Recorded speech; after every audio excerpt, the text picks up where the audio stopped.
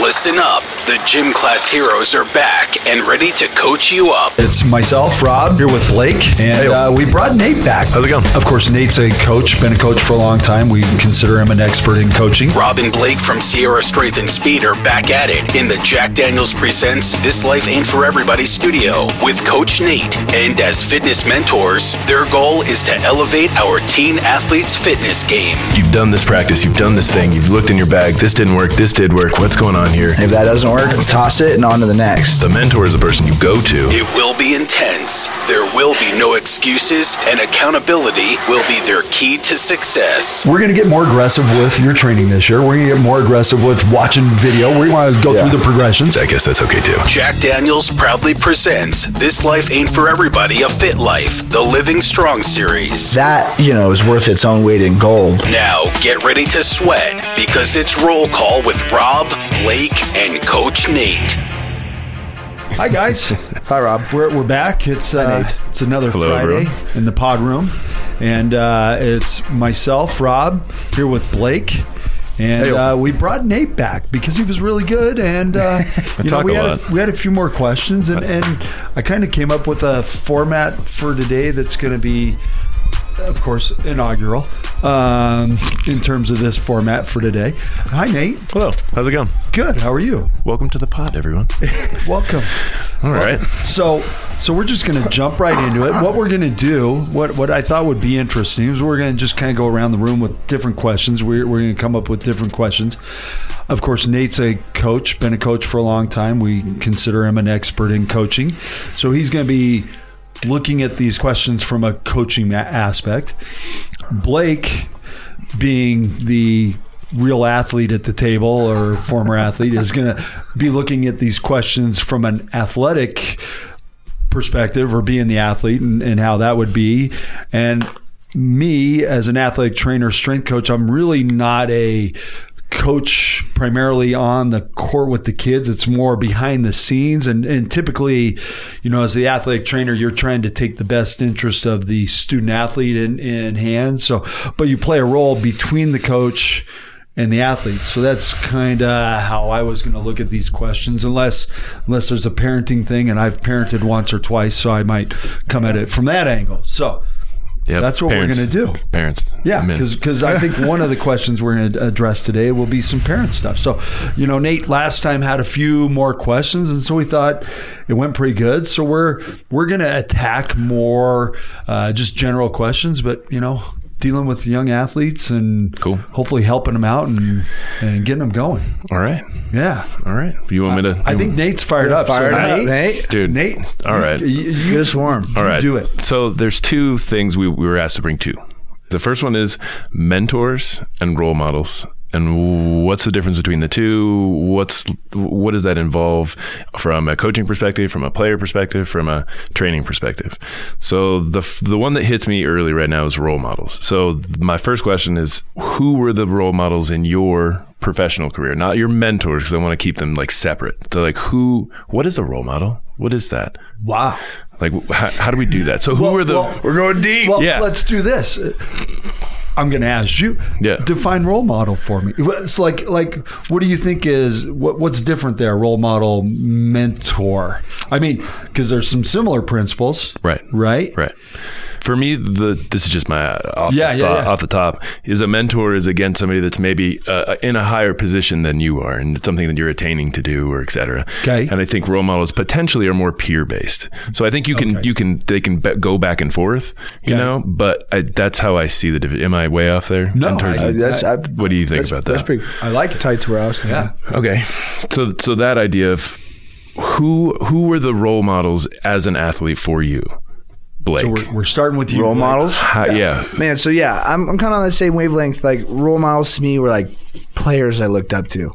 Yeah. Or guys I could watch. So locally, Kyle Van Noy's the name that came to mind. That was a guy I don't know the guy at all, never met him, but he was close enough to me in proximity, and I was able to see enough of his games and stuff like that when I was growing up. Right. That it was very impactful on the way I wanted to play football. Right. And then you can move that closer and closer to me. Like there's guy, Jake Hess, that played at Galena. So he was a little bit closer, closer in age a little bit. Mm-hmm. Another guy, I was like, man, that's a guy I want to play football like, and then my coaches knew him as well. And they're like, that's a good guy to like emulate, right? Socially in the community, as a student. So that, it moved a little bit closer, a few more touchable qualities, you know what I mean? Because my coaches knew him, coached him, so like they can kind of pass down like, guys like this have come through our program. You want to be like guys like this, Jacob Anderson. Just a couple names. Those are from like way back Galena High. Mm-hmm. And then Luke Babbitt, another guy that went through Galena. I had coaches that coached him. Be like this guy. So that's kind of where my role models in sports came from. So that's perfect. That hits me. So here's where we go with this then. So like what we're saying is role models are things that are like how to act, how to play, how to work, how to react, how to talk, how to treat people. On top of this is how you tackle, this is how you run, this is how you study. That's what a role model is, I think. And you can be a role model for me to learn how to interact with people, and less so your athleticism. And Rob can be like, I can take different things from different people or different players and like assimilate them into your own game or personality or life or whatever. So same deal. I have Evan Thatcher, Ozzie Antonetti, Jiba, Gustavo, Ivan Milkovic, Logan Tom, like these players that I grew up on, I was like, holy shit, look at what these people can do. I bet if I copy that, I can be like 10% of that. Yeah. And that leads me to question number 2. Are we doing these back to back? Yeah, you're good. Question number 2. Yeah, I'm sure we'll have more anyway. Yeah. Question number 2, how do we as a coach and you as a player take and copy those things and assimilate them into your own game? When do you choose to copy what they're doing? When do you choose to not? Like copying, you're looking at role models and trying to copy what they're doing. Yeah. Right. So how do we get good at copying? And that's the role model question, and that's the player development. Mm-hmm. Like, how would I take some role models in my coaching life? Like in my coach, like I've seen as coaches who I want to model my coaching game after, and how do I put that in my coaching? Is that what you're asking? That's the idea. Yeah. Okay. Yeah. I mean, whether I was lucky to realize it early on or whatever, I knew I liked coaching. I got opportunities to coach at kids camps and stuff like that, and I enjoyed it. Right. And then I knew I wanted to always be a part of the game in some. And at first I thought that was football, but now it's kind of the game's just bigger. You know what I mean? I got volleyball players, wrestlers, baseball players. I got it now. The game's really big. I got a lot of games I'm involved in. That's the game I'm in. So I walked through all my teams with my eyes up, and I really watched the coaches, the guys that I really felt like I'd gravitate to. I'd pay a lot of attention. And so I think it's a trial and error process, really. Like we're trying to do it with the girls right now. We were talking about it on the way over. Right. Athletes are kind of, we got to trick them into kind of doing what we want them to do, especially kids. Yeah, trick them. So like I just got a big bag of tricks from a lot of my coaches that I just kind of go through the process of eliminations. Like, and I just start with which ones were the best for me, because that's my best sample I have, right. What made me tick the most, what coaches were able to stimulate my growth the most. And I just go through that process of elimination and work it down that way. And then try to use my own mind, because just trust myself that I've been doing this diligently. Yeah. And add my own creativity where I know it may fit, because these girls aren't who I was when I was 15 and they're them. And so trusting the relationships I've built with them, right, and expanding upon that, going through my bag and like, okay, let's see if this one works. And if it doesn't work, let's trying to do it through that, this lens. And if that doesn't work, toss it and on to the next. Right. So then bounce back, mentors. That's the question is, we've done that. You've done this practice. You've done this thing. You've looked in your bag. This didn't work. This did work. What's going on here? The mentor is the person you go to bounce shit off of again. Like, all right, did this work? Did this not? Why didn't this work? What can you help me with here? Yeah. I think that's the interesting role model. I looked at it a little different in terms of, when you mention role models, I'm thinking in my head of my role models, which were football players, because that was the sport I liked. And I did want to emulate them. So I was looking at it from the athlete's perspective. And I don't know if this is where you were going, Nate, but it's almost like the kid has to like you can't, I don't think you can tell them, hey, follow so-and-so and follow so-and-so. Yeah. It's almost that internal thing where they're like, they see something and they're like, who's that? And what was that? You know, so I don't know if that's what you were looking at, but it's almost like they have to go, okay, that's what I want to do. I'm going to start watching them or you know, looking at them. Yeah. Because from a coaching standpoint, you know, of course, we all have role models and mentors in our fields and people that we emulate. But ultimately, we kind of, you know, as we go, we pick up our own style, and it's a little piece of this and a little piece of that. And, right. You know, I remember, a little off topic, but I had one kid and he was like all of 22 and he goes, well, your philosophy is different than mine. And I'm like, you're 22, you don't have a philosophy, right? You know, you just don't. You should be, at this point, you should be an open book and be going, right. I like that. I don't know that I like that. I need to learn more about that. So this is a lunch buffet. Right. Just pick some stuff. Let's figure it out. It's a big open world, and I know you learned this in school, but now there's a whole lot more out there. Right. And then you can gravitate towards one or the other. And so I don't, you know, I was kind of looking at it from the athlete. I think for a role model, as we look at our young volleyball girls, and I don't know if you can say, hey, I want you to play like so. I think to me, I'm almost thinking they have to find somebody and go, wow, that girl at you know, UConn right. is really, she looks similar to me, and I like what she does. I'm gonna watch, you know. So that's the sneaky secret that I brought us to. Okay, I love it. Is in our gym we've talked about it last time, 13 to 18 8 to 18-year-old girls.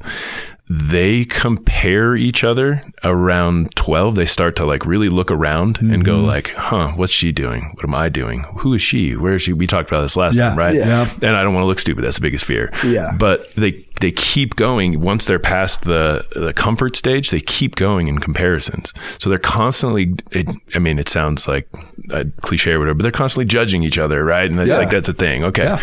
But social ranking. Yeah. That we covered those ideas last time. But the beef is, if I show them a video of these players playing or whatever, and then I show them a video of them playing, they hate that. They hate it. Is it just because they hate seeing themselves, or they don't like the comparison? It's both. Okay. They don't like to see themselves because they see themselves and they go, oh my God, that's what I look like. Yeah. Oh, this is a problem. Oh, that was so stupid. Or, right, their focus and intention, which we talked about last time, or their attention and intention. Do you think that's their age? Yes, to some degree, Just because I go back, and I'm old here. So when I was learning how to water ski and I really wanted to get better at it, and I thought I was reading a couple things, and I thought I was doing, you know, they talk about being tall and posture and blah, blah, blah. Well, we took the video camera, which was, you know, 4 feet by 6 feet onto the boat because, you know, unfortunately we didn't have, you know, a micro-sized camera. Yeah, a bazooka on your shoulder. We took it out to the boat and made sure it didn't get wet, and, you know, made sure the VHS tape was ready to go, the whole freaking thing, right? Because this is 30 years ago.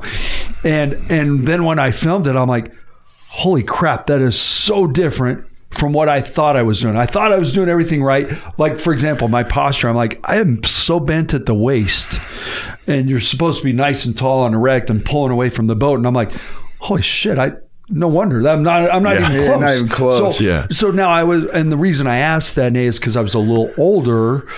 I was probably 16, 17, so a little older than that middle school group, which is such a anomaly in terms of age. We talked about that last time. It's such a tricky time frame. So I didn't know if it was just the age or if it's most all of them. Yeah, to some degree. It's the age, obviously, right? We're struggling. Yeah. We're in this time, and I don't want to watch that. I just want to do the thing. Like, why do you have to why do you have to critique everything? Just tell me what I'm doing wrong, and let's move on. Okay. So there is some of that, but again, so I'll show them a video of other people playing, and they're like, who are these people? And they're like, I don't know. I have no idea. Who are who's the best player you've ever seen? Her name's Tori Harper. She was awesome. That's cool. Tori Harper's the best player you've ever seen, and she's really good. Mm-hmm. Great. But there's like 10,000 other awesome volleyball players, and years before them and years after them. And why don't you go learn and look at the history of this activity, and you can pick pieces from different players that you like. How does she move? I learned how to hit cross body, right? Like across my body. So like think like a no look pass or whatever, right? Like I'm looking over here, I'm showing you this way, and I hit it back the other way, right? I learned that from Kevin Goff, one of my like best buddies in college, right? And he can like jump and hit across his body. I was like, that's cool. How do you do that? How do you do that? Right?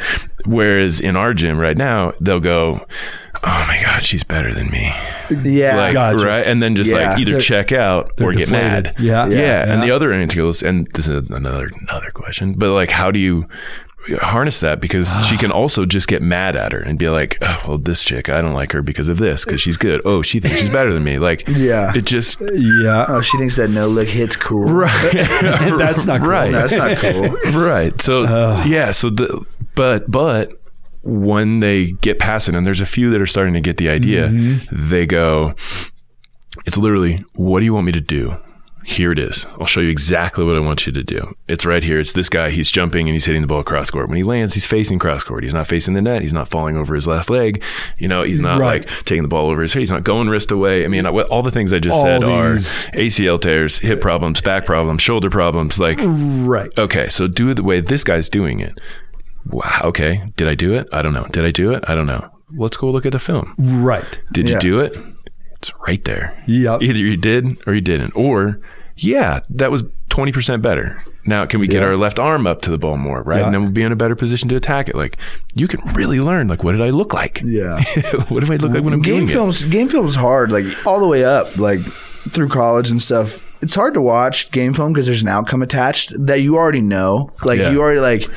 Especially if you lose, or often when it's showing up on film, it's because of something we didn't do right. Yeah. Here comes this play. Yeah. Exactly. And you know you didn't do it right. And if you're, you know, and if you even halfway care, you've been thinking about that shit for a couple days now. You know what I mean? And you're like, oh man, I knew I messed that up, and here it comes. But you were a film guy, right? I enjoyed film. You got into film and not just watching yourself, but watching the whole game. Yeah. And there's levels to it. And how important that is. Very important. And it's funny, Nate, because I want to back up just a hair, because, you know, as you talk about that, it's like, well, certain girls are probably getting into it in certain ways. But ultimately, when we took, like this year, I kind of polled the 15, 16 group just to see where their head was, because a lot of them are going to be done at the end of high school. But I just wanted to go, okay, we're going to get more aggressive with your training this year. We're going to get more aggressive with watching video. We want to go through the progressions. Who wants to go to college? And so when I asked that group, it was 80%. Yeah.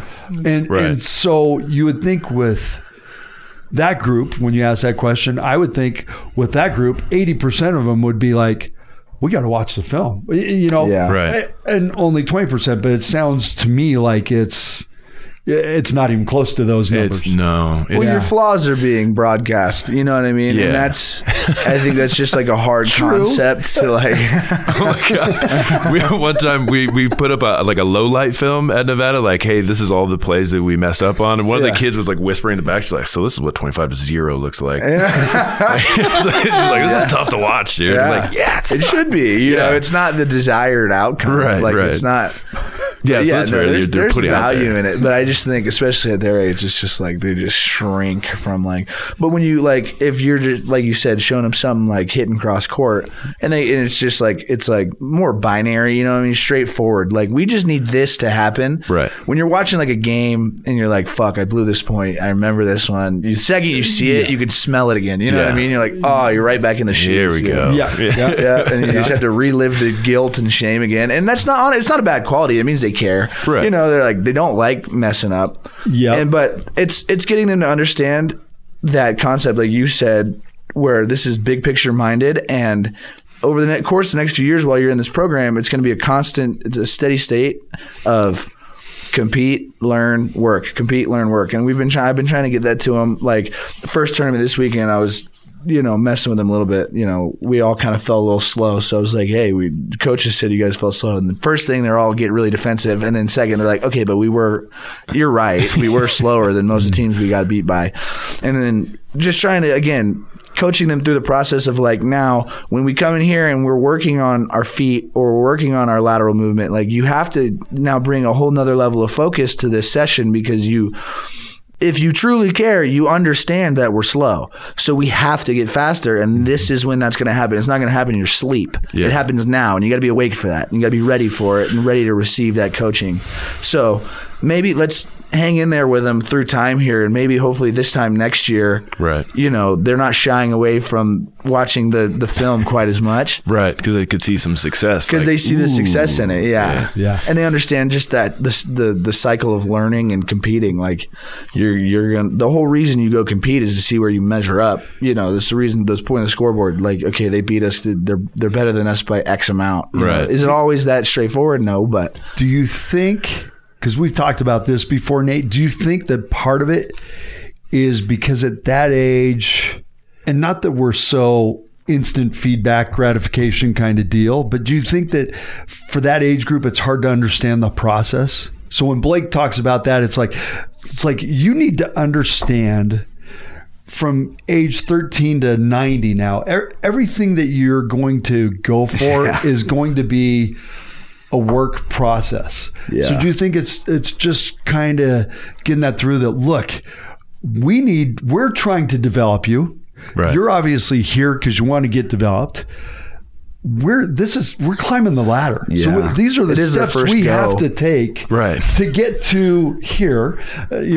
So do you think that's part of it, that they just don't understand the whole process from A to Z, that here's what we've got to get through to get to here? You said this last time. You said you were saying like maybe you're talking to people and you're not sure how they're responding or what they're getting from what they're and you're like, oh, they probably don't see it like us. And I remember saying they don't. They don't. So they like that. I guess that's sort of urgency, but willingness to be consistent in that 13 to 90. Like just keep going. Yeah. And hey, we have to keep going. Come on. Like those two things, they're just not ready for that yet. Yeah. It's their first time being 15. Exactly. Right. And they'll, you get better at that process as, you go from my age to Nate's and, your old age. But careful. I can say you can't. All right. You can't make any comments about my hairline then. Okay. It's happening. But no, they got, you get better at that whole process as it goes. I mean, just from 15 to 28, like I understand it a whole lot more, and it's less like the task of self-improvement is a whole lot less daunting, because you got to figure, even just put it in terms of like, you got training wheels on the bike. Within the year or two, you got the training wheels off the bike. You make progress fast. You go from crawling to walking to running relatively quickly, So it's like that whole process when you're a kid and you're just, everything is new and fresh. Like that's been my biggest struggle. Like we were talking about reading on the way over. Like I think I got to reteach myself the process of like reading and like retaining through probably a little bit more fun of reading rather than just like so hardcore everything. Yeah. Because I've kind of lost that mechanism of like reading and learning just because I haven't done it as much. But again, I'm not afraid of that task. I know it's going to be a little bit longer than it was when I was a kid. As I learned how to read, I just kept reading more and more and more, and it was really easy. Yeah, I'm like, holy shit, reading's hard now. Reading, like focusing and sitting and retaining is a lot harder. Yeah, so you got to the thing where you read the paragraph and you're like, well, I didn't even know what I just read. Exactly. Well, start over. Yeah, I did that twice last time. Yeah. And I wasn't even that tired. So let me ask you this, Blake, and I don't even know that Nate wants to go this way, but what could you, from an athlete's perspective, what could you do to get the girls to understand, hey, just pick up a couple of highlights, because it's so easy. It is to go out there and find 75 different volleyball girls that play your spot and are really good. So how, from an athlete's perspective, how could Nate or I go, hey, just watch a couple of clips on this and see what happens, because the brain is a huge part of what we're trying to, so the more they see it, then they start to understand the concept. And then from there, they're like, the light bulb goes off and they're like, oh, Nate, I get it. I know what so how could we get, from an athlete's perspective, how could we get a 14, 15-year-old girl to be like, hey, I think it starts relationships first. I mean, I think coaching is such a relationship-based gig anyway. You got to be confident in the fact that the athlete well enough to give them a good recommendation in the first place, and that you have that rapport where if you come to them, you're like, hey, do something externally that it's going to get done anyway. And so and as the athlete, I gotta feel like what makes me tick anyway. That you if nothing you say ever sticks, well, that neither is the next thing. So just because you're telling me to go watch something on my phone doesn't make it any more special. So understanding truly what your relationship with the athlete is, and then offering them players, perspectives, things to watch, things to do through that lens of I already know what makes you go. So if I want you to watch a player, it's going to be somebody that's that I think that you can attain, it's an attainable task. Or get into. Exactly. Yeah. Because your style of play is wild and crazy. This player is wild and crazy, and I want to see you wilder and crazier. So emulate some of this, or you know what I mean? And so you have to understand them at a level where this player is very reserved and very technician based. They're so good at their skills. They're really sharp. They're like an assassin. It's I think I see a lot of assassin in you. I want that cold blooded, watch this player. This is what they're but you have to understand them to, and they have to trust that you understand them, the person, and what makes them go in any arena, not just sports. Right. You know what I mean? They should trust that you could give them an album to listen to, and you'd be like, fuck yeah, that's a good album. You know what I mean? Because you understand them at a level that's far beyond just volleyball. I want you to hit this girl because she's good isn't going to make anybody go. Right. You know what I mean? Yeah. I got to identify with this human. Yeah. Think hey, we're going to watch this clip or whatever, and I want you guys to track number 15. And they watch her for a little bit and they go, who is 15? And now we're off and running. Yeah. Right. Exactly. Oh, her name is Lauren and she does da da da. Oh, I do that. That, and now now there's some kind of connection there. Yeah. So a friend of mine brought that when we were talking about this, hey, that's a way to help kind of I'll feed you, baby bird. Here you go, a little bit at a time. Next one. Yeah.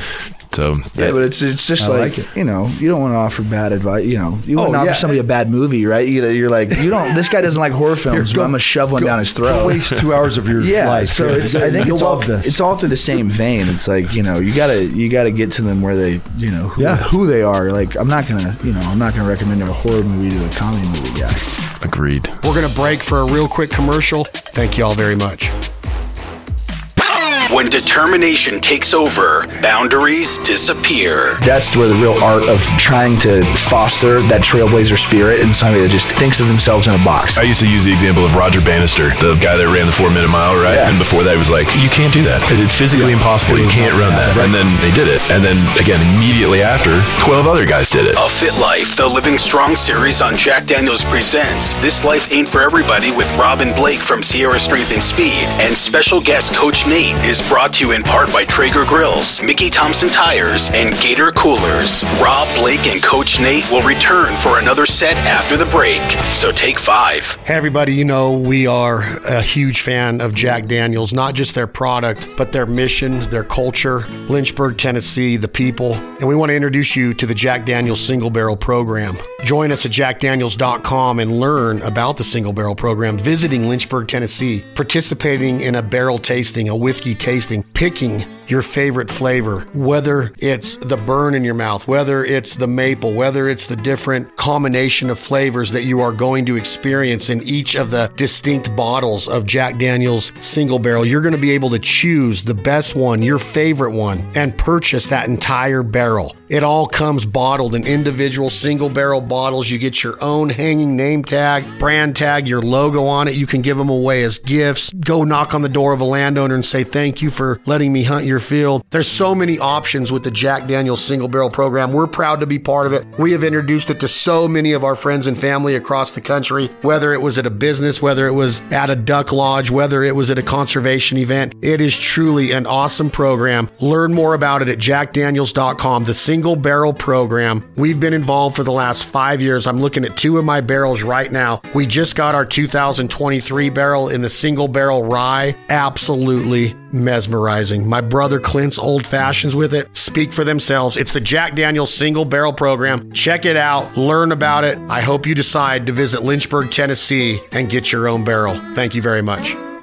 Gator coolers, the drinkware, the coolers, the 45, the 70, the 110, on wheels. Keep that meat fresh, keep those drinks cold, ice for days, the retention, the design, the attention to detail, just how cool they are aesthetically. It's just a great American brand out of the great state of Louisiana. The McGehee brothers, my boy Brian, they are kicking butt. The official cooler and drinkware of the Foul Life Television and the Foul Life Podcast. I can't say enough. I love opening a Gator cooler and seeing it full of our bounty. Wings on if we're traveling, possession limits only, everything ethical, but I love eating wild game and I love making sure that it's fresh, and that's exactly what a Gator cooler allows the hunter or fisher to do. I don't take it for granted. I travel with several of them in our trucks and trailers. We have snacks in them, we have drinks in them, they come with cutting boards, they do not leak, they do not allow air into it. Their design is absolutely perfect, and they are reinventing the way that people take care of their food, their bounty, and they support Ducks Unlimited, California Waterfowl Association, so many conservation agencies across the country. You can find them at the NWTF convention in Nashville, Tennessee this coming February 2024 as part of our booth. We don't go anywhere without Gator. They are cold-blooded down to the core, the official cooler of the Foul Life Television and the Foul Life Podcast. Get you a Gator for this season. I promise you, it's going to keep your meat fresher.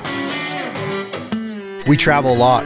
We're up and down America's highways, byways, thoroughways, cornfields, dirt roads, back roads, country roads. Love seeing that dust in our rear view. Love looking over and seeing the sun set, the sun rise, mallard ducks pitching in to a pond in Kansas, a coyote howling in Wyoming, an antelope standing on the side of the road in Nevada. We get to do this all through Ford trucks. Corning Ford, Paul, Francis, the entire crew, the customer service, the service department, the selection, the dedication to excellence and quality. The #1 Ford Super Duty dealer in the Western United States 5 years in a row. They're in the top 10 in the country, and they're in a little tiny town, Corning, California. 5,000 people deep maybe, but the construction, the farming, the ranching, the almonds, the walnuts, the olives, the duck hunting, the fishing, the deer hunting and turkey hunting, predator hunting, you name it. Corning Ford is part of it. They support our lifestyle, their pricing. They refuse to mark them up. Give them a try. They'll deliver your truck anywhere in the country. They've delivered them to Alaska, Florida, so many to Nevada, so many to Northern California, all over Arizona and Colorado. They've delivered 3 to Tennessee. They delivered 1 to Minnesota to our friend Andrew at Wild Acre Kennels. It's Corning Ford. They support the outdoors, and there's nothing better than a Ford truck. These 2023 Ford Super Duties, F-250s, F-350s, the long bed, the short bed, the Tremor package. Watch your speed. Set that cruise control, because sometimes you look down and be like, I'm not going that fast. Something's got to be broken. And you're pulling a trailer, and you got a Lear topper on the back of it. The bed of your truck is full.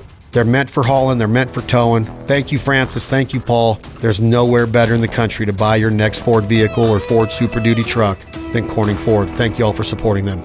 Jack Daniels presents This Life Ain't For Everybody, A Fit Life. The Living Strong series with Rob, Blake, and Coach Nate is back from the break, and they aren't shying away from calling out your teens' poor work ethics. The time you can jump your kids is when they're just not trying. I'm not going to pay $6,000 for this 12s team if you're not going to try. You can not try at the park. The Sierra Strength and Speed crew salute all the parents that give a damn and hold their children to a higher standard. Your kid gets the opportunity to go and try and fail and cry and laugh and make friends and figure out how to navigate sports and life and all that kind of stuff, because that's truly what it's really all about. Yeah. Cut your parents some slack. Everybody, they're doing their best. They love you more than anything. As we continue the Living Strong series on Jack Daniels Presents This Life Ain't For Everybody, we'd like to give thanks to American Almond Beef, the provider, and Corning Ford for making this podcast possible. Now back to Rob and Blake with Sierra Strength and Speed and Coach Nate.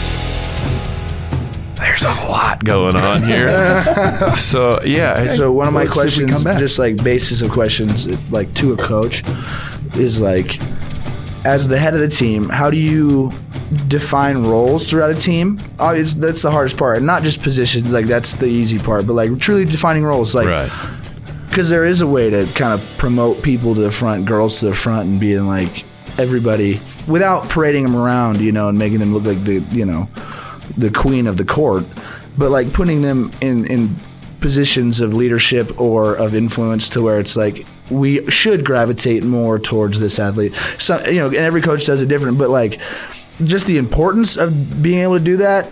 Is there an importance? Do you think that teams are better role-less and everyone just kind of fills himself in? Should that hierarchy be set by the players? Like what's the standard of that role giving process for a coach? I like it. Yeah, that's an awesome question. That definitely leads to a lot of the stuff we're talking about in these things about role models and et cetera, right? Like putting people in positions and how are they being perceived.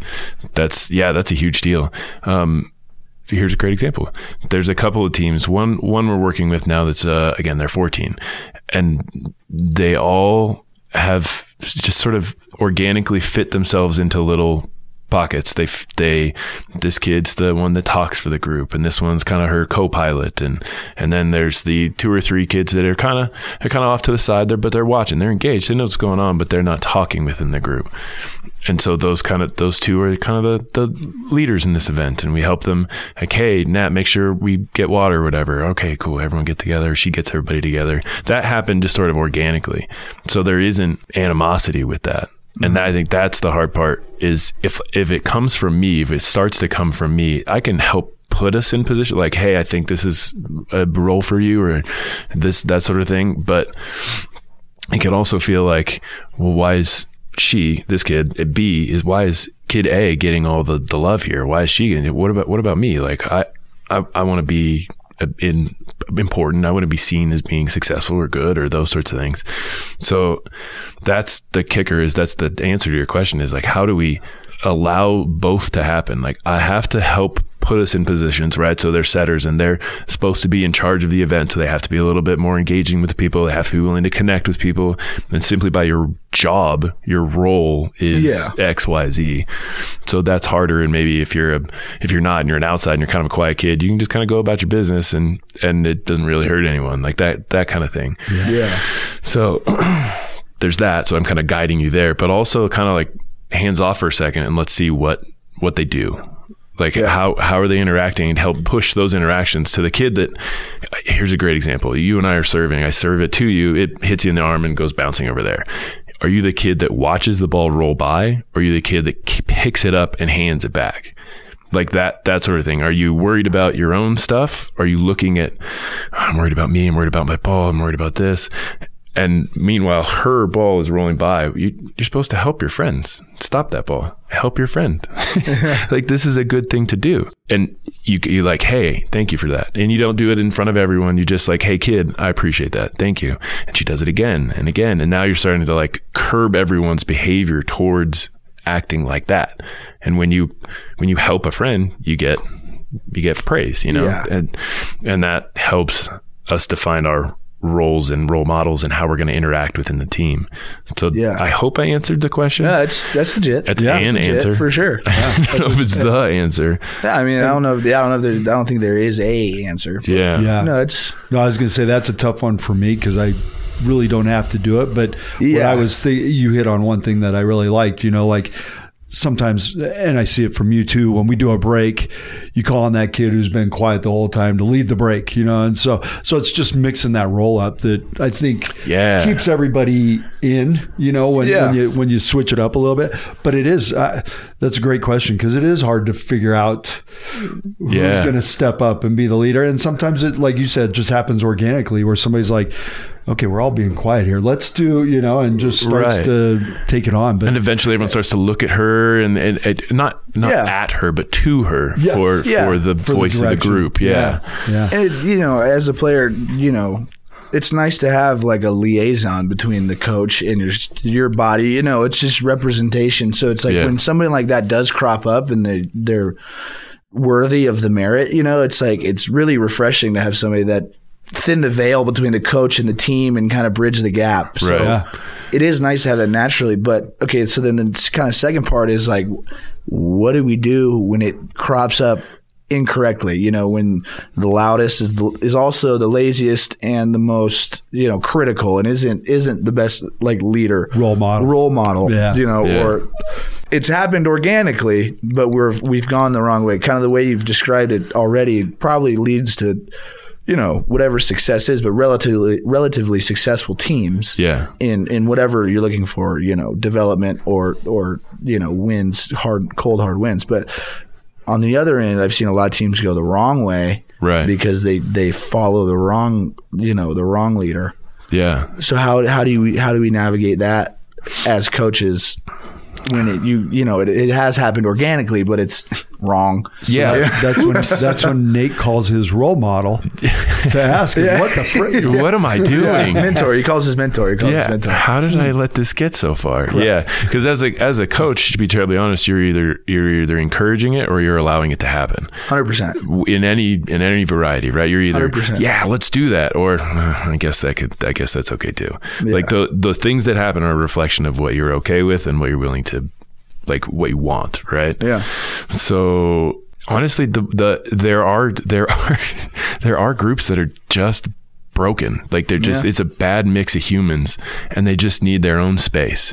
You know, like that sort of thing. Like think you're on an NBA team and there's 12 good guys, no one's happy because there's too many guys here. Like I'm only getting 15 minutes a game. I can't do my thing. Yeah. So it's the same kind of deal. So that's an angle. Go ahead. So it's funny because I mean we've worked around the table, right? But that question leads right into mine, and I don't know that we totally answered yours. No, you're good. But I think this will filter in because I wanted to know from a coaching standpoint, from an athlete standpoint, and I'm just going to throw it out this way because it'll be really easy to identify with it.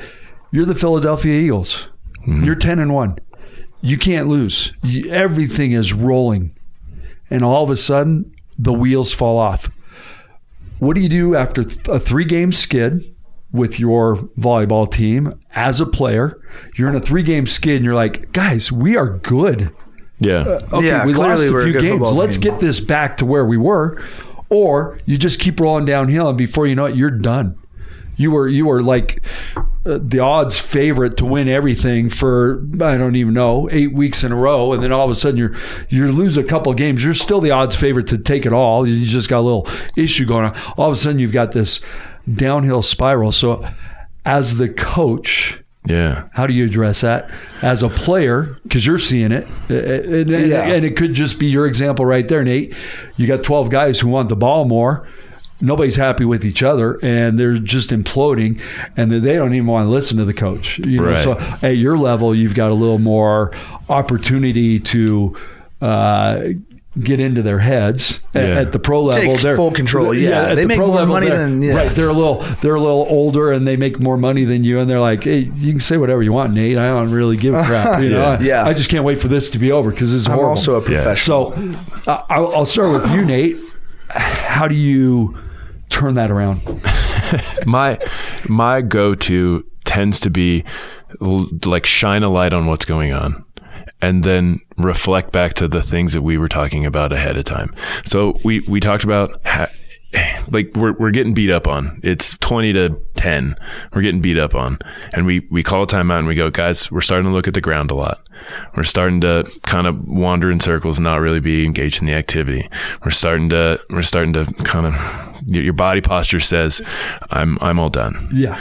And that, like, fine, I understand your emotional response, but at the same time, what we're doing is creating habits. We're not winning points or losing points. All we're doing is creating habits. Every time we do this activity, it's another trip down the mountain, you know, and every time you go down that sled, it's the same path and it gets deeper and deeper and deeper. Mm-hmm. And so, like, you have to think of your game or your development as every time I do it, I'm getting more permanent. I'm not necessarily getting better, but I'm getting more permanent. This is what I'm going to be at the end of this. Yeah. So that's how it's like, okay, so we've lost 3 games in a row. Awesome. Is there something in our habits that are a problem that we're not doing well? Okay, cool. Let's look at those. And then let's just keep going. Just keep going at these things. And eventually, if your habits are good and your systems make sense and your communication and how we're interacting makes sense, you're going to be successful long term. Mm-hmm. So like, yeah, I get it. We're struggling. So let's back up. Let's look at the things that we're doing and how we're doing them. And then, are we engaged in the activity? Do you want to do this right now? And sometimes the answer is no. Yeah. And you go, all right, fine. Yeah. Then stop. And when you're ready, let's come back and let's try it again, which is on Tuesday at practice. However, you got 48 hours to go get it right. In the meantime, we're still here. So what do you want to do? Do you want to, would you like to quit now? Because you can sit next to me and that's fine. And there's another kid that would really like to go. Yeah. So that's an option. Or like, you're just going to quit. You're just going to stop. Right. Most people haven't failed; they've quit. Right? True. So they just, I for sure. I can't do this anymore. I can't. I'm out. I'm out. Yeah. You didn't fail. Yeah. You just stopped stick around long enough to win. Yeah. Right. So that those are the things that I talk about during those. I don't know if that's super. Like you're not going to turn it around necessarily, or maybe you do, but literally, we're just like, okay. So that's not working. Yeah. Let's change something and try again. Sometimes you just lose. The ball bounces another way, and that happens. But just like Nate said, I think shrinking it. It's not about 24-17 anymore. It's not about 10-1, 10-2, 10-3, 10-4. All that it's ticking up in the wrong side. It's not about. It's so easy to make it all about that, and shrinking it back down to like, okay, especially like on a football team, that's a game of like. It's a bunch of little battles everywhere, and if we win the majority of them, we win the play, and we win enough plays, we win the game. It's shrinking all the way down, and like hopefully on a team, the roles have been carved out. If you have a chance of getting out of it, the roles have been carved out correctly, and you have the right guys pulling everybody else up, going like, we need to shrink this down. Everybody, you guys all take care. You take care of what you need to take care of. Mm-hmm. I'm going to take care of what I'm going to take care of. We're all working together, but clearly this whole machine isn't working, so we need to pull this thing apart and work on all the little parts. Right. Yeah. So everybody hunker down, work on your little parts, and then we'll extrapolate it back out after that. And then once it goes big picture again, when you're in football, you play once a week, so that's when you get your big picture, I guess, once a week. Throughout the week, it's hunker it all the way back down, back to the basics. You want to talk, like real game. It's like, what are my feet doing? What are my hands? What are my eyes doing pre-snap? Fix the little problems and then work your way back up. And then, the scheme should work within that, if everybody's handling their bit of business. And then there's just, again, it goes back to what is the team dynamic. There has to be a level of belief in that process and belief in like, that Nate's going to be going through that same process as well. And when we meet back to go put all the pieces back together, I'm not even going to fucking worry about Nate because he's been doing his job. I don't have the bandwidth to focus on what he's doing. Right. I'm going to do my job. Hopefully when we click this film on tomorrow, it looks really good. And Nate's feet and his hands and his eyes looked really good, and so did mine. And then we can have more fun doing this thing as a big group again. But until all of us can handle our business, we can't really compete. Put it together. Yeah. You're like a NASCAR crew. Like every day you go out and race. There's a driver, maybe there's the engineers that cooked it up, and there's the mechanics that take it apart and put it back together, and let's try again tomorrow. It's not an easy solution, right? No. And there's no guarantees either. So there's no guarantees. Like you said, it might be a bad mix. It might be a bad mix, and that's just going to have to run its course. Well, and it when it gets to the end of a season, people are tired. They might be done playing. It's kind of the nice thing with high school sports when you get to go on to another sport. You get to mix it up a little bit and do something different. So I think that was the beauty of high school sports. We don't get to do that anymore.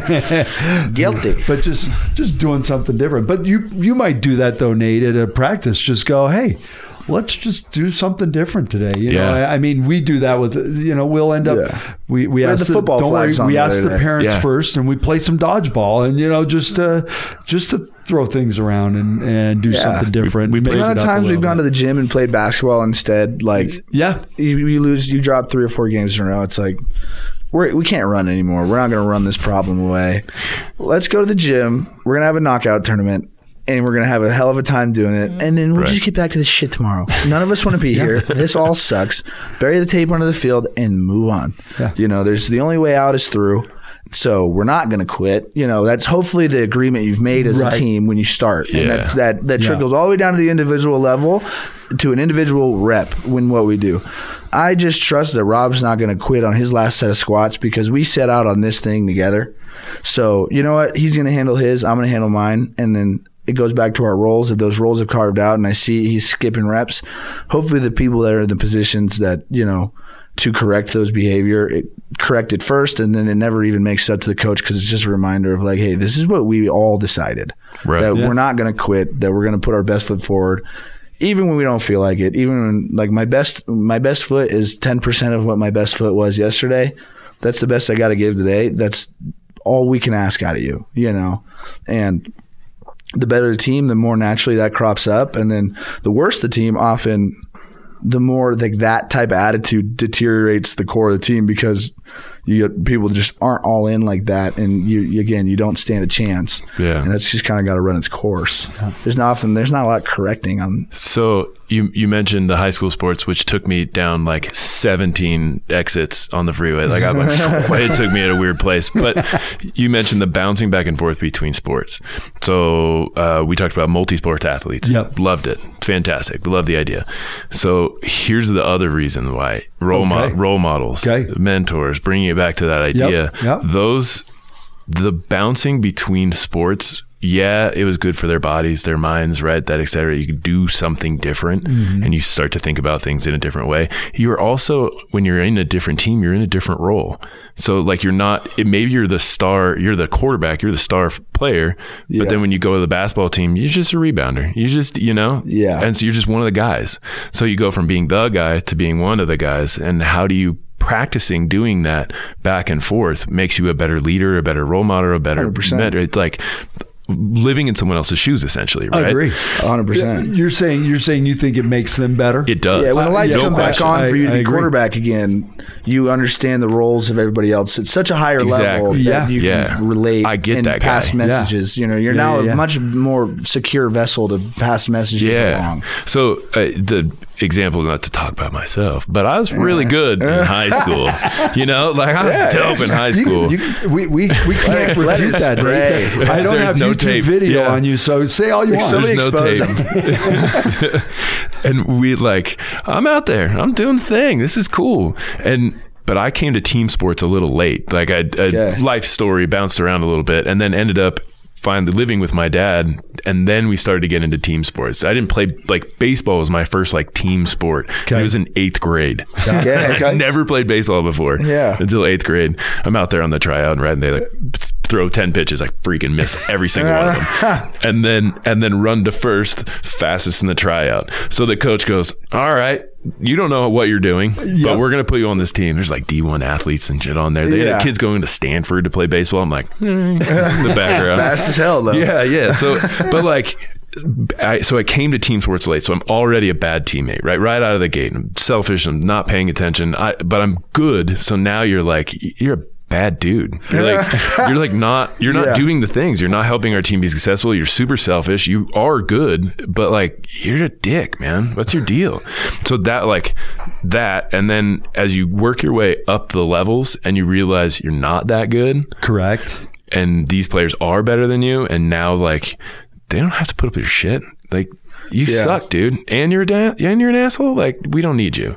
So I had to change the way that I was thinking, change my teammate behavior and how am I going to interact, and we would go from being the guy to being one of the guys. Yeah. And that how do you look around you and go find role models? How am I supposed to act so that I don't get kicked out of here? Yeah. So that was a question for me, is how do you, it's a question for me that I don't know the answer to, that I ask myself about our coaching and about our club and about our kids, is how do I get these kids to understand, or literally just to copy what the good players around you are doing. Copy how that kid is acting. It's not corny to look around and go, she does that better than me. It's not. And that's okay. Yeah, and then go what about it does she do better than me? Yeah. She jumps higher than me. All right. Can't do anything about that. Okay, she runs with her arms bent. So Yeah, if I do that, I think that'll help me, right? Like picking apart something like that. Do you ever just go, hey, look, everybody watch, you know what I mean? Yeah. And it puts the one girl on a spot. Again, that's if we're talking big picture. Yeah.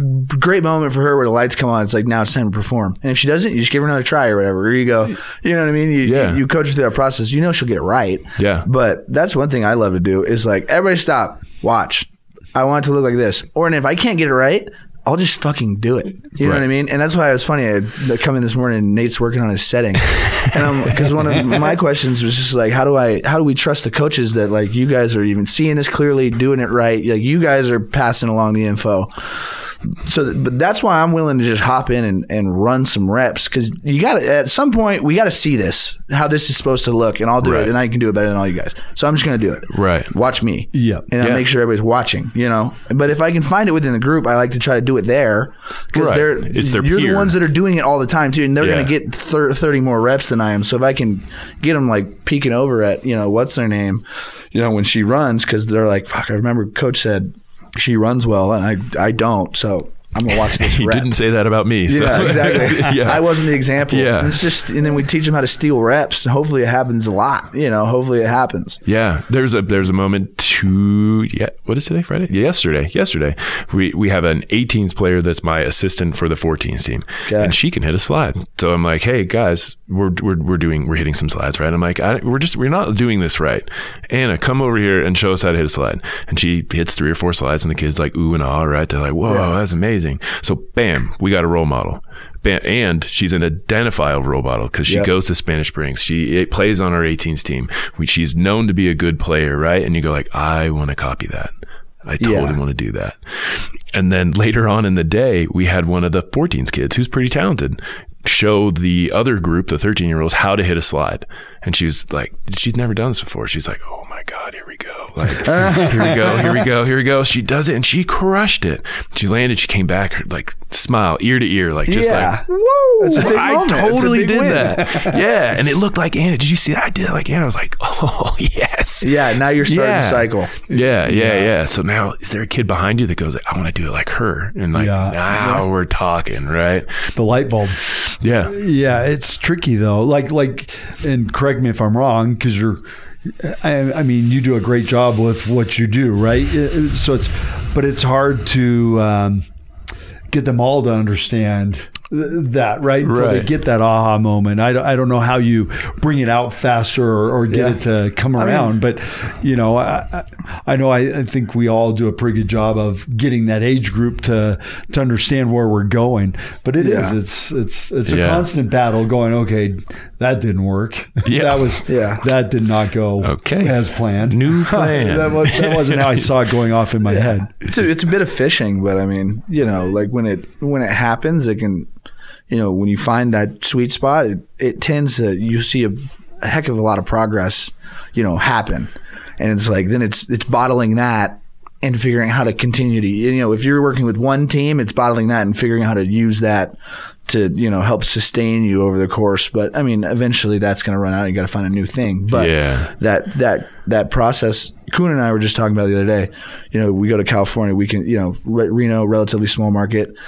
You know, and one of the things that caps us is just the amount of visual we have so close to us, you know, touchable, attainable, like, oh, these girls play in my program, then they went to Stanford, USC, whatever. I just put in X amount of work. I do, you know, what they did. And that's the expectation of where I'll be when I'm 18. I'll be on signing day, signing with Stanford. Right. Like that's there's just a relative belief because it's just, straight in front of their face. We're around Reno a lot. It's like we have our handful of girls, but it's like it's not quite as, you know, touchable. Yeah, you know, the vast majority of the crew, even at NNJ, where you're like, oh, this is hyper competitive. You're expecting to go to college, right? Most of them are just like, I mean, I just like to make my varsity team, and we'll see what happens after that. You know, that kind of thing. Yeah. Versus, my wife Amy grew up in Indiana. She has an Olympian that went to her school and was 2 years ahead of her, or 4 years ahead of her. So she's like, I'm going to be better than that chick. So like, Yeah, it's and touchable. Then goes after it and tries to do it. Yeah.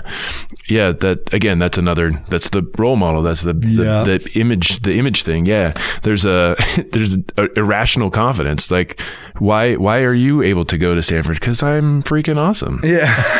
I just am. Why? Because I came from here and we're just awesome over there. Yeah, exactly. So that's what we're going to do. A little bit ignorant? Of course. Yeah. But so are the best athletes on the planet. Like, you're completely ignorant to the fact that there's, there's any possible outcome besides success. Why? What else could happen? Exactly. And everything they do is kind of through that lens. Every rep is through that lens of like, I'm gonna crush this one. Yeah. Yeah. And that's literally Amy. That's literally my wife. she is just like, nope, I'm gonna crush this. What's next? What are we doing now?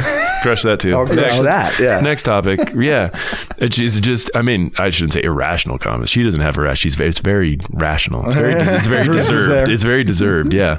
But the attitude existed before the skill set and before the that sort of thing of like, I'm going to crush all of you and I'm going to tell you about it while I'm doing it. Yeah. Like, don't let Amy be right. She will freaking I'm winning. This is happening. Yeah. And nothing else was going to happen but that. Yeah. I don't like fake it till you make it, because there has to be a level of realness. There has to be, it has to be tied in a ribbon of realness. But there's a sliver of that is true. That's like you got to believe it before it happens. Or if you're one of the rare ones that shows up there and it happened on accident, you're not going to know what the hell to do with it, and your time at the top is going to be very limited. Yeah, I used to use the example of Roger Bannister, the guy that ran the 4-minute mile, right? Yeah. And before that, it was like, you can't do that. It's physically impossible. You can't run that. Right. And they did it. And then again, immediately after, 12 other guys did it. And it's just one of those like paradigm shifts where you go from like, you can't do that to like, you can totally do that. Yeah, it's got to run harder. Yeah, it's faster and more often. My heart's not going to explode. Yeah. Yeah. No, that's a great example. That's a great example. They go like, I can do that. Check. Let's go do that. Now it's attainable. Someone's got to touch it. Yeah, like the cross body swing. Not everybody's a trailblazer, that's the hard thing, is like, especially if you operate that way. Like if you've been a trailblazer all along, is like if you're in a position of leadership or a coach or a role model of any kind or mentor, is like trying to foster that trailblazer spirit in somebody that just isn't, that's a little bit more, security minded, or, thinks of themselves a little bit more in a box than others. That's where the real art of, this whole thing kind of comes in, is like, how do you instill that explorative spirit into somebody that thinks of themselves in a box. Yeah. And that's what's curbing their potential. Not anything external where it's like, oh, you're 300 pounds, you're never going to jump high. You know what I mean? Like, there's a physical limitation. There's a physical limitation, but the ones that have the mental blocks on themselves, how do we coach them through that process of like, the spirit of, failing and failing enough times so you stumble into success. Your question about the roles, like how do you help establish roles? Yeah. Another angle is how do you help them find the good in each other? Like, I'm the biggest, baddest chick on the team and I do all the hitting. So that is something that I get appreciated for. But other kid is not. What things does she bring to the team? It might be that she knows like how to ref really well. And that yes, she's one of our volleyball players, and yes, she is skilled, but we're really excited. What she brings to the table is this, and helping them find their own like identity within the team. And you can't do it the same way every time. Like you're saying, sometimes we go to the gym, we lift, sometimes we play basketball, sometimes we do this, and different people do different things well. And so trying to do different things allows them like, oh, but Susie's dope at math. Like, that's fantastic. We love that about Susie.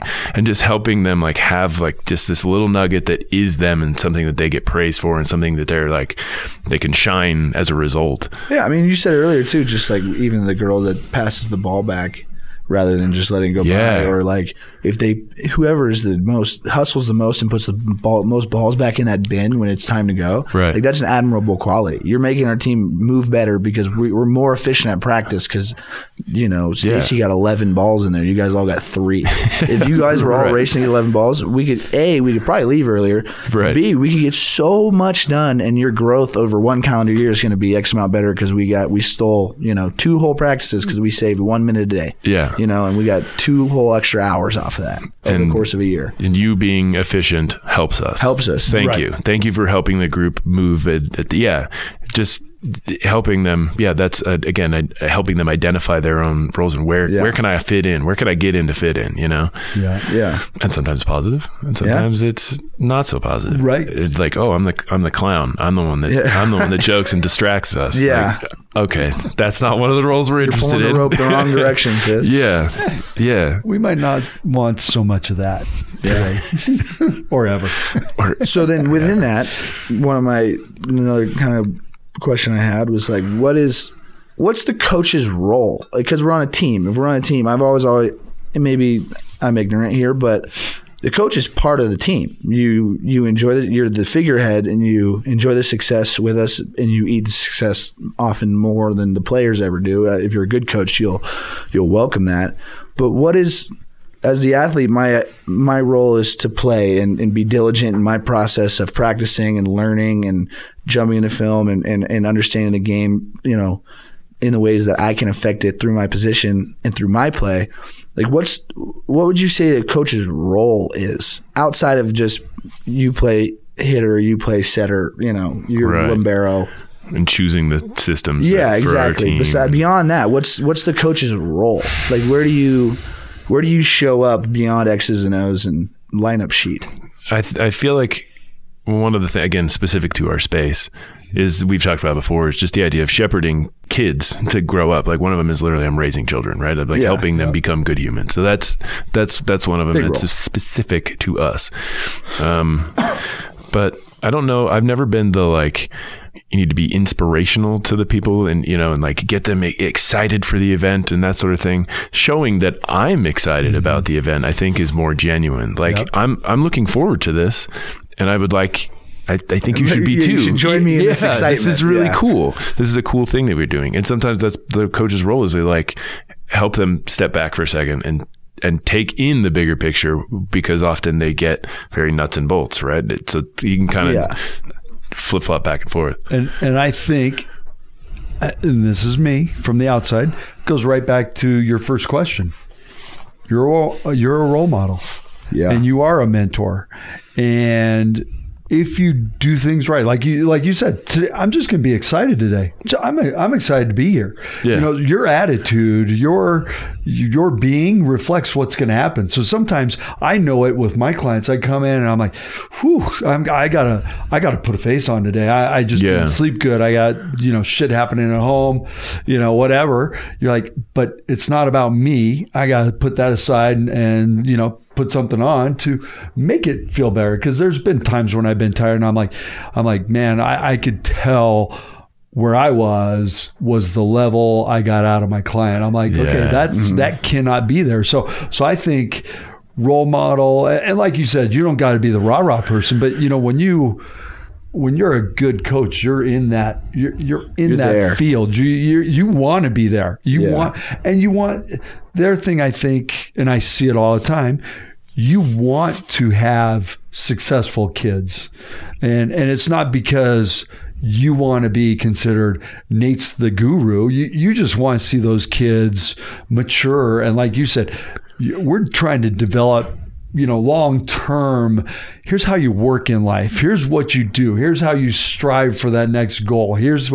So I think it's mentor, role model. And if you do a pretty good job, I think that's where the kids go. They're like, I love showing up at 3:30, even though, school's hard and I got a bunch of friggin' homework. This is where I get to go hang out with Nate, and I get 2 hours of volleyball and I get to escape all that crap. And, I think part of it's just getting them to, hey, put the phone away and let's just come together and let's have a common goal and let's work on something. Kick butt today. Let's have fun. Right. So I don't know. It's fun to do that. It is fun to do that. Yeah. That's the hard part. Sometimes we're talking about the younger kids and they go like somebody you'll bump a ball and it'll go off your head or whatever, and everyone starts laughing. And you're like, all right, well, cool, that was funny. Okay. It's funny, yeah. All right, fair enough. And now, like, here comes the ball and I shank it, and here comes the ball and I shank it, and then I start to like goof off and laugh, and you're like, okay, so yes, funny things happen, but it's not funny to suck. Like, that's not fun. Right. So what is fun is all these things, and like, look at all these cool things you're learning. Then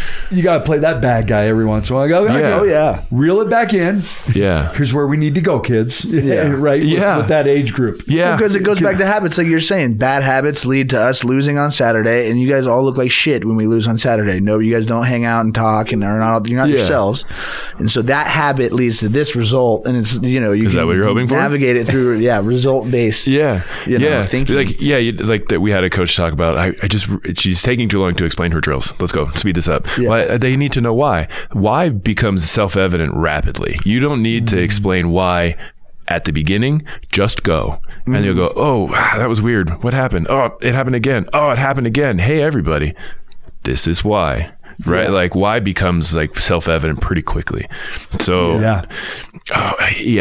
we were same idea. We're building habits, same crew. We're like, all right, cool. Everybody know what you're doing. We've explained the activity. Yes. Okay, cool. So in the gym, we, do our cheer, and then we jog to where we're going. You don't have any more questions, comments, concerns? No? Do your cheer. Let's go. Keep going. Yeah, move. And they'd explain, okay, cool. And then they do their huddle, and their huddle is just, they just sort of walk off, and they're like, whoa, get back here, right? And one kid says like, we're not really a huddly kind of team. I said, yeah, I see that, and that's why you suck. And she was like, oh, and the whole group was like, oh. I'm like, oh, I'm sorry. Was I just saying the things that I see? Yeah. And she's like, all right. And then like, in you go, let's go. Like, this is, we got things to do. Yeah, this is how we do them. Yeah, exactly. This is how we change. Right, yeah. right. Do you like getting beat up on? No. So then do these things, and you won't get beat up on, and you'll have more fun, and then you'll like each other. And like, I promise. How that happens. It will go in the right direction. Yeah. I got one more. Yeah. I don't know if you got one more. I got one more. Okay, go. You want me to go? And then I'll you'll wrap it up. Yeah. Just how do... Again, if we're all a big team, coach is part of that team, how do the players hold the coaches accountable? You talk about accountability on teams all the time. How do the players help, if the coach is truly a part of the team and not just figurehead boss, I hope the coach isn't just a boss. Nobody wants a boss in life, in anything. So if you're truly part of the team, that means you're eligible to be held to the same level of accountability that coaches hold players to, and the players should be holding each other to. How do the players hold a coach accountable? In our age demographic that we work with, might be kind of hard, considering we got to be a little bit more figurehead, of a boss adult figure in the room. But as you progress up, hopefully, and teams are teams, I kind of think. So there should still be a level of accountability they can hold you to. How does a player do it? What forms does that manifest? Of like, where do I, coach, you're not, I think this, you think that. Why do I trust you on that? You know what I mean? Like, sure. I mean, is it some level of questioning the coach? Is that it? Just, yeah. Or, how do I trust that my coach, like I said, I walked in today and you were practicing, your setting. Yeah. Hopefully, if any, when I lift hard, and sometimes the girls come back and see it. Oh, when they see it, it's like, okay, there's now a standard. Even my coach is getting his work in. You're getting your work in to make sure your skills are sharp. Right. But beyond just that, how do you pass along the message that you're well versed in this, that you are truly, your heart is pure in putting them in the best positions to win, and not just because you like player A versus player B. Yeah. You know what I mean? Does that make sense? Yeah, totally. I think the best way I feel like I build rapport there is how I answer your questions, right? Like, I think one, like, I want to hear your question. Like, that is like priority number one, is they need to feel like if I come to you with a question, it can't be dismissed or felt to be like, Jesus, here comes this kid with another question again. Like, that sort of thing. It has to be, and there's extremes, right? Like, you're questioning the coach, right? Or like, wait, this is stupid. Why are we doing this? Like, that sort of thing that I did as a player. Yeah. Just stupid. But like, hey, I have a genuine question. Something's going on with my jump serve. Help me. And that, like, all right, I'm here to help you. And I will be here until you feel satisfied with what we need. And then I will move on. And just being willing. It seems like they're holding me accountable by making sure that I'm willing to be there for their question, for their explanation, for as long as it takes for us to get where we're going. And I think that's how a player or a team should hold their coach accountable is, I'm asking you a question and I need a direct, clean answer. Yeah. And I need you to help empower me with the things that are going to help me. Like we talked about last time, we already have the keys and cues. You already know the thing. So if you get hit up high, these are the things we're going to do. Hey, this is how we move forward to the 3-step lunge or whatever. So me having strong systems that make sense, that I can explain very simply, that they can internalize and then go, all right, cool. I know what you're saying. I get how this works. And when they do something, you're genuinely excited for them. Like, we did that. We did it. Yeah. Yeah. Right. So you do the things that you work, and I swear to God, I'll help you find the answers. And that attitude, I think, needs to stay with the team. And that's what the players should be encouraging the coach to be, is a resource and a place of excitement, not a place of like judgment or disappointment or 100%. Frustration or those sort of things. You can be frustrated. I'm frustrated with a volleyball team right now, but like they can feel it because I've said it. But I also I'm frustrated because I want to help us, and you're making this harder. Yeah. I mean, Chad talked about it when Chad was in here. We talked about it. He talked about it. He's like, I hold Rob accountable every day. Yeah. You know, I make Rob come over. Am I doing this right? I'm always asking questions because, I want to get the most out of this. Like beyond, I'm paying for this. I'm here and I'm putting the work in. I want this to matter. Yeah. So I'm going to hold. Chad was talking about. I'm going to hold Rob accountable. I'm going to hold Jake accountable. I'm going to hold Blake accountable. Coach me. Like it's. Right. I'm coming to you for a reason. I don't know what I'm doing. Right. Beyond, you're an external pair of eyes watching me. Tell me what I'm doing right. Tell me what I'm doing wrong so I can continue to progress and get better. I like kind of how you put that. It's like, make them coach. Make your coach you. Yeah. And not for the sake of doing it, but because you're trying to improve. Me, the player, I'm trying to improve. I want to be as good as I can be. And you're the coach. You're the guy that's supposed to help me, help me do that. I can prove it, buddy. Let's go. Let's do this. Help me. Let's work. And you said one thing, and I think listening is so big, right? Because then you create that trust, right, and that relationship. I mean, I think once you have those two things, then the buy-in's there. You've got a little bit more buy-in with those people, and sometimes hopefully it's contagious and the whole team gets it. And sometimes not coaching is the answer. I'll go to a kid. There's a couple in mind that'll go, "Hey, are you interested in some feedback, or are you working on something?" And off and on, they'll say like, "No, I'm good. I'm working on something," or "Okay, I'm ready now. I need some help. I've exhausted my resources." Right. Yeah. And just like even that question is empowering to them because now it's their choice. And it shows you trust them as the player to navigate. And it's like, I see that you're working and you are trending the right direction. So if you would like to continue to work, just do it. Yeah. We've given you the tools. There's a kid working on a jump serve. We never made her do a top spin jump serve. That's super complex. She's 13 years old. Why are you doing that? She's like, I don't know. It just looked fun. Do you want some help with it? Not yet. And then off she goes. She's working on it and comes back. Yeah. Hey, it doesn't need to be that serious yet. I just want to play with this. Right. Do I like it at all? Yeah. Right. And then we come back a little bit later and like, hey, how's that part going? If you've got a thought, your toss is a little too high or whatever. Oh, okay. All right. I'll take that under consideration as I go about my business, And I'm fine with that. I don't have to be I don't have to be the boss. If you're working on something and I see positive stuff and you're not getting hurt, like, cool. Exactly. Why stop it? Go about your business. It's the adventurous spirit, Yeah. A lot of good athletes come from there. Because they're putting it together, right? I mean, I when you said that, I think about, throwing a ball against the wall and going, okay, where's it going to bounce? And how am I going to grab it? And how am I going to, so it's part of the process of, that feels like this. In my head, okay, I'm getting this. I don't need this guy yelling at me. Shut up. I'm working over here. I got this. Working over here. Yeah. Bug off. Yeah. That's my last one, or the last one, maybe, unless it leads to another one, is from an athlete, from a coach. I've been a parent. I've been at games. I've been a loud parent. I've really don't give a lot of coaching cues to my kids, but I was just loud. Sometimes they wanted me to shut the hell up. So what do you tell these Getting parents? Getting a chant going. I can see it. So Nate, what would be your best information for the parents? Because not every kid we see is going to college with a full ride scholarship. Most.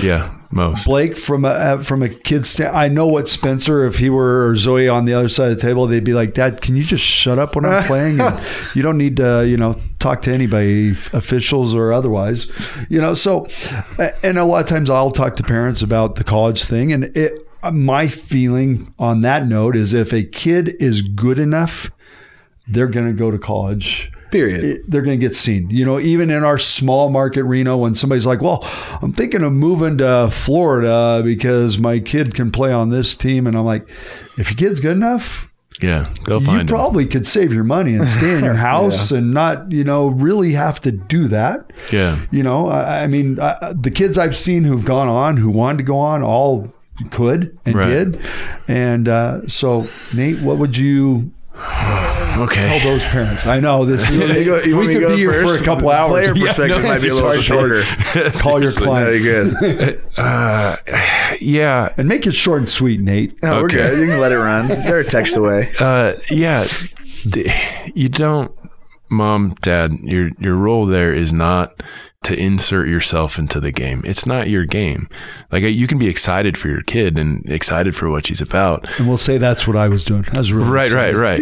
But just let her do her thing. Let her go about her business. Kellen playing youth soccer, and he's running around, and they got little tubes up, right? So it's like bowling with bumpers, right? So you can't get out. I've seen that. So sometimes they'll just get trapped in the corner or whatever. No. But trapped. Just like, oh no, and then it's just a little scrum when kids are stepping on the ball and stepping on each other and knocking each other down. But you'll see, like, some parents on the sideline are like really excited and really engaged and really, like, they're shouting, and their kids, like, half the time, again, like we talked about last time, their attention, like, starts to go over to, like, what is Mom doing? What is happening right now? And then they lose focus on the activity, right? So, but just stand there. And somebody makes a goal, we clap and enjoy it. Cool. Look at what he's doing. He's running around. Let the kid do his thing, because it happen. Yeah, especially at this age group. Again, our clients are all working towards getting themselves as far away from their parents as they can. True. So I hate this. I have to get out. Right. 100%. Just the time window, right, in their life.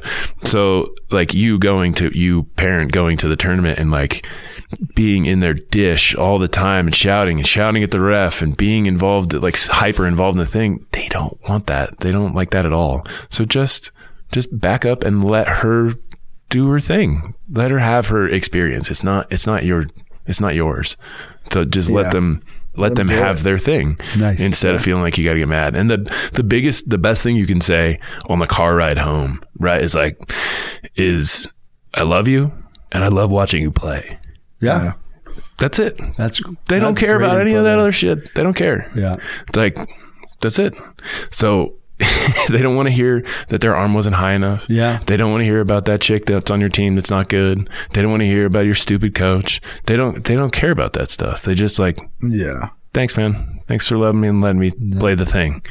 No, I would, and that's probably why I need, because I didn't ever really want to coach my kids, but I would be like, hey, can I give you one thing at the end of and it would be probably too close to the game. Yeah. And they a lot of times didn't want to hear it, or I could tell that they weren't, and it was something small to work on, but I probably should have held off and done that, 24 hours later or whatever. So I like tough that. when you're associated good with information. It's tough for you, like, you're associated with sports too. So it's like you see it through a different lens. Like, you do have good feedback to offer. I had good information, but my timing was maybe it comes better as, like, hey, on Saturday, the next Saturday, hey, let's go work on free throws. Like, let's go shoot free throws, and you spend time as dad, rather than, like, they got coach, they got all those things, but maybe that time's better spent, like, hey, let's go to the park, we're gonna kick the ball around. I saw a couple things in your game, and then maybe they trust you or not, but then it's the quality time spent is more of the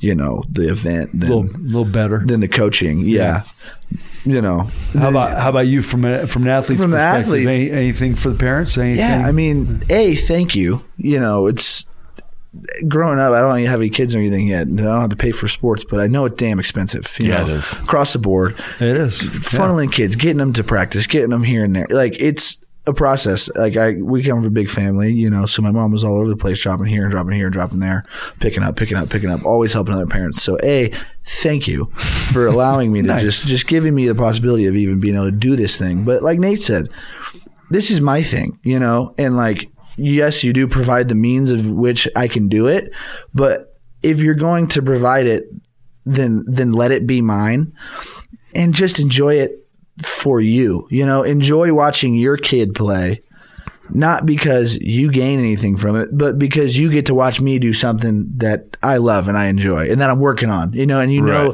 that process of working on things and getting better and improvement and finding success through a lot of failure is hard, and enjoy it through that, like through the lens of like, man, my kid is getting this opportunity to, you know, put his best foot forward and try and fail and cry and laugh and work really hard and sweat and have bumps and bruises. But at the end of the day, it's mine. So let me do it. I don't need, you don't, the pressure externally is a lot. And if kids are anything like I was really hard on myself already. So I don't need more pressure. I want to do this, and I want to do it because I want you to be proud. You know, that's the other part, is like, I want you to be proud of me. I want you to watch it. I want to be the most successful. So everybody turns and looks and is like, man, your kid's pretty good. Like, I wear that pressure already. So as much as even if you carry it, if you could mask that for me, that'd be awesome. You know, you can wear that by yourself and let me do this for me, and you enjoy it for yourself through, and which is hard. It's probably often their first time, second time, third time being able to do it. And a lot of them, you know, often have played sports, especially if they've played at a high level and they have high expectations. That's even harder, you know, but let me do this for me and you enjoy it for what it is for you. And it's an opportunity for your kid to grow. And beyond that, it really ain't much. Yeah. But that, you know, is worth its own weight in gold, is the fact that your kid gets the opportunity to go and try and fail and, you know, like I said, and cry and laugh and make friends and figure out how to navigate sports and life and all that kind of stuff. Because that's truly what it's really, really, really all about. Yeah. Yeah. The time you can jump your kid's shit is when they're just not trying. Like, you're literally like, you're just not doing the thing. I'm not going to pay $6,000 for this 12s team if you're not going to try. Totally. Like, you can not try at the park. Yeah, like, exactly. Like, we don't have to do this thing. Yeah. So like, and that's the other life lesson, right? Is you're supposed to pick something and try to do it. And if you truly hate it, come talk to me. Then let's stop doing it. And me and you, I got a buddy that quit football his freshman year of high school, and his dad was like, no. He like broke his wrist. He's like, I hate football, Dad. Right. And they're like, all right, then you go tell the coach, here's your pads, take them to your coach, and you talk to your coach and tell him, I don't like football. It's not about that. I'm not quitting. I hate this. I just don't want to do this. I don't want to do this. This is not conducive to my health. Like, I'm out of here. And they made him do it. And we were talking about it. He's like, I'm a better man for that. You know, I'm a better person. So you know what? He still learned a ton through that sport. Still learned a ton. It's not time lost, not money lost. Nope. It's all valuable. Yeah, I learned what I don't want. Yeah, exactly. And so it's like, which is a huge. That's a big one. Yeah, and that's a big one. So, and I was going to say, parenting is not easy. No, right? No. And I look back and I'm like, oh, I could have done that better. I could have, you know, and you just communicate with your kids and work it out. It's a process, right? I mean, at age 50, I'm still figuring out how to parent certain things, you know. So it's your first time doing it, man. Yeah, parents need a lot lot of credit too. Parents need a lot of credit. Kids are hypercritical of their parents. They don't let me do this. It's their first try. You know, like they're good until they pass. It's going to be their first time having a 30-year-old. Then it's going to be their first time having a, you know what I mean? 30. Then it's going to be their first time being a grandparent. Cut your parents some slack. Everybody, you know, they're doing their best. They love you, you know, more than anything. Yeah, it's all the way up. And that's pretty good. I think we'll have to wrap it up there. Good work, team. Good work, gentlemen. Nice. I liked it. That worked. Thanks for listening. Thank you. Thanks, Chad, for letting us play. Thank you, Chad. Thank you, Chad. See ya. Later, Chad. Our greatest weakness lies in giving up.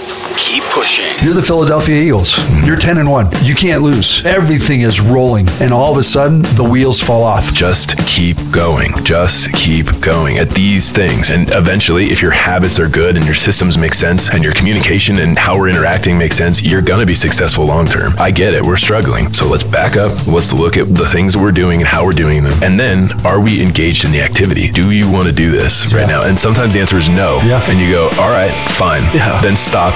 And when you're ready, let's come back and let's try it again. A Fit Life, the Living Strong series with Rob Blake and special guest coach Nate, is supported by Flask App and Lear Toppers. Rob, Blake, and Coach Nate will give a closing workout schedule after these words from our partners. Hang tight. I think lighting is everything. I don't like being in the dark. I don't even like secrets being told. That's kind of keeping you in the dark, isn't it? I don't like setting up decoys in the dark. I don't like looking for anything in the dark. Turn your headlights and drive down the street. Obviously, it's impossible. Lighting is everything. A well-lit room, a well-lit hunt. They make your decoys look better when that sun's shining on them. Mallards perform different, and we perform better and differently when we have our rigid light bars, all of the rigid lights on our trailer, when we can see what we are doing, setting up our blinds, concealing our blinds, setting up our spread, exact distance from a fence or a tree line that we want to be. When you can brighten up the night, brighten up those early mornings, I'm telling you, it makes your hunting success go way up. The odds are in your favor when you put rigid on your trucks, in your bumpers, in your light bars. Check them out at rigidindustries.com. I can't say enough about their LED technology. It is the best. It's often imitated but never duplicated. I know you've heard that before, but there is nothing like rigid lights. RIGID. You'll find them on all of our Corning Ford Fords, all of our rigs, all of our trailers, on the noses, on the sides, on the back door. When we turn on our lights on our trucks and trailers, we ignite the field and we ignite the hunt, and that's exactly what Rigid Industry does. It ignites our passion for the outdoors. The official LED light bar and lights of the Foul Life podcast and Benelli's The Foul Life TV. See them in action right now, exclusively on the Outdoor Channel. Brand new episodes, season 15 of Benelli's The Foul Life. Thank you so much, Rigid, and thank you all for supporting the brands and partners that support us. Vision. I just had a lens retraction surgery last year. It's pretty much like cataracts that you're going to get in your 60s, 70s. Everybody's going to get it. Once you get it, your vision is there. It's never changing. Artificial lenses. I had it at 40s, and I'm telling you, with what I do with duck hunting and scouting and watching my daughter grow up, I'm just so thankful that I'm back to 2015 in my right eye and 2020 in my left eye, thanks to Dr. Matt Mills, who you've all heard on our podcast. But I want to protect my eyes, and that's exactly where one of our badass partners comes in. Oakley Eyewear, the Oakley culture, the Oakley lifestyle. Protect your vision when you're shooting, when you're fishing. Nothing worse than getting a hook in the eye with somebody casting on the same boat. You just can't take it for granted. The damage the sun can cause, the rays, the UV, just keeping the dust and the dirt out of your eyes, just everything during a hunt. Pit blind, boat blind, it doesn't matter, sun up. They make different lenses for different skies. They're sold all over the world, and they support the military and the Blue Line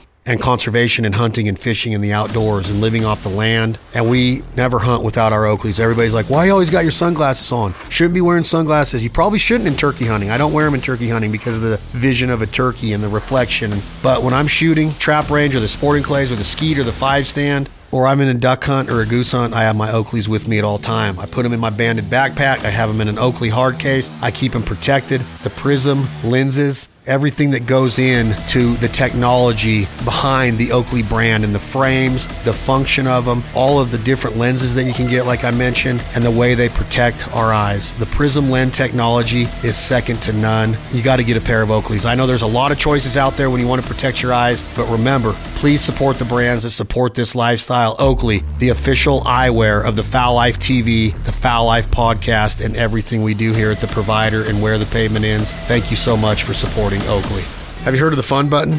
Flask Cap has reinvented the way we use tumbler cups. Everybody's got a tumbler cup. Come on, let's admit it. This tumbler cup is different. The Matic lid is different. The 6, the 9. Nobody wants glass in their boat. Nobody wants glass anywhere because of what can go wrong. If you go into your buddy's boat and glass breaks, that's a no-no. So you got your mixers in the cooler. You might have a 2-liter of Coca-Cola, Classic, Coke Zero. You might have some club soda in a plastic bottle or a can, stuff that doesn't break and get glass that's nasty and will cut your feet up like no tomorrow. tomorrow, the flask cap allows you to store your spirits, your Jack Daniels, in that Matic lid. And with one touch of that fun button, it disperses a shot into your mixer down there with your ice, your Coke, whatever it is. You can have vodka, you can have gin, you can have tequila. We choose Jack Daniels Tennessee Sour Mash Whiskey, and you have your cocktail for the day. Remember to enjoy it in moderation. Never allow underage drinking. Be safe. But Flask Cap supports the culture of the American outdoorsman, the American outdoor enthusiast. And they keep it safe, they keep it ethical, and they keep it fun. The entire brand, the culture, the messaging is exactly what we're all about here at The Foul Life. We're proud and honored to be teamed up with Flask Cap. Check them out at Flaskcap, FLASKAP.com, and you are going to be so happy and take pride. Get your name on it. Get your logo engraved on it. Again, it's all about moderation. It's all about safety. Be careful with that fun button. 1 is enough. 2 can be a lot of fun. 3 is way too many, but you're going to keep that glass out of the boat, off of those beaches, and you're going to have a blast consuming alcohol through the Flask Cap. Again, thank you for supporting Flask Cap. I'm Chad Belding with the Foul Life Podcast and the Foul Life Television. Thank you all very much. A Fit Life, the Living Strong series has come to an end for today. I think we'll have to wrap it up there. Good work, team. Good work, gentlemen. Nice. I liked it. That worked out Thanks for good. listening. Thank you. And thanks, Chad, for letting us play. Thank you, Chad. For all new and archived broadcasts of A Fit Life, the Living Strong series on Jack Daniels Presents This Life Ain't For Everybody, hop on the World Wide Web and head for SoundCloud, iHeart, Spotify, and thislifeaintforeverybody.com. Thanks for listening. Now, get your pump on.